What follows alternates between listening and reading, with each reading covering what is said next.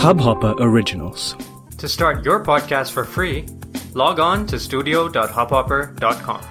Your morning ray of sunshine by Anand Sivkumar.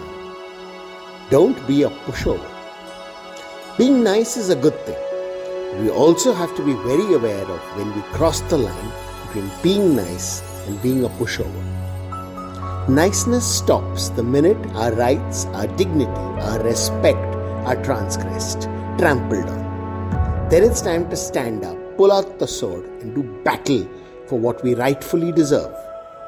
Of course, it needn't come down to outright militancy. We could be firm from day one, draw the boundary lines, leave folks around with no doubt that despite our smile and happy voice, we can switch and cut them off from our warmth if they take it for granted. Ultimately, if we don't stand up for ourselves, no one will.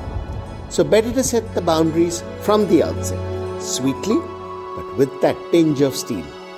Sunshine in your day. इस Hubhopper original को सुनने के लिए आपका शुक्रिया।